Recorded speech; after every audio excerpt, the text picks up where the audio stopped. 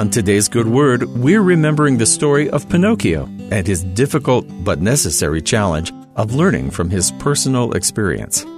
The story of Pinocchio doesn't come from an ancient folk tale like most of the stories we think of, but rather from an Italian children's novel published only about 150 years ago.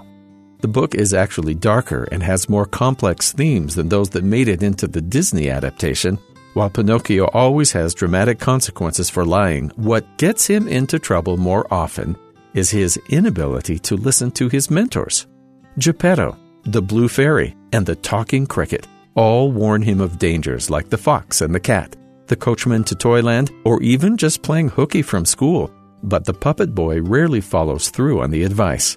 Part of his journey to becoming a real boy, as he puts it, is learning from his own experience who to trust and how to act when no one is around telling him what to do. The funny thing about gaining your own experience is that you can rely on the information you learn, but because it's highly personal, it's often difficult to explain to others. In Romans 8, Paul tells us how the Spirit works to communicate what we need to know, even though we don't know it yet ourselves. Likewise, the Spirit also helpeth our infirmities, for we know not what we should pray for as we ought. But the Spirit itself maketh intercession for us with groanings which cannot be uttered. He that searcheth the hearts knoweth what is in the mind of the Spirit, because he maketh intercession for the saints according to the will of God.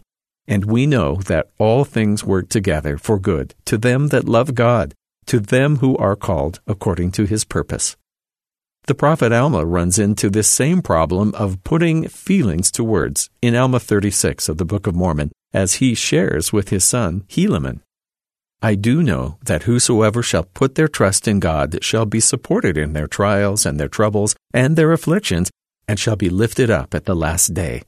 And I would not that ye think that I know of myself, not of the temporal, but of the spiritual, not of the carnal mind, but of God. Behold, I say unto you, if I had not been born of God, I should not have known these things. But God has, by the mouth of his holy angel, made things known unto me, not of any worthiness of myself. Alma only wants to give good advice to his son, but ultimately, it's the son's decision whether or not he listens. Alma had learned through spiritual means and knew that anyone else would have to listen with spiritual ears.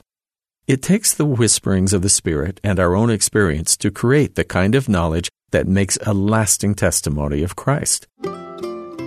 Throughout our journey of mortality, our faith in the Savior becomes something we can rely on as we face challenges and encounter setbacks on our path back to God. We're here to learn for ourselves right from wrong, which is the type of lesson that only comes with sometimes painful, but always personal experience. And that's the Good Word.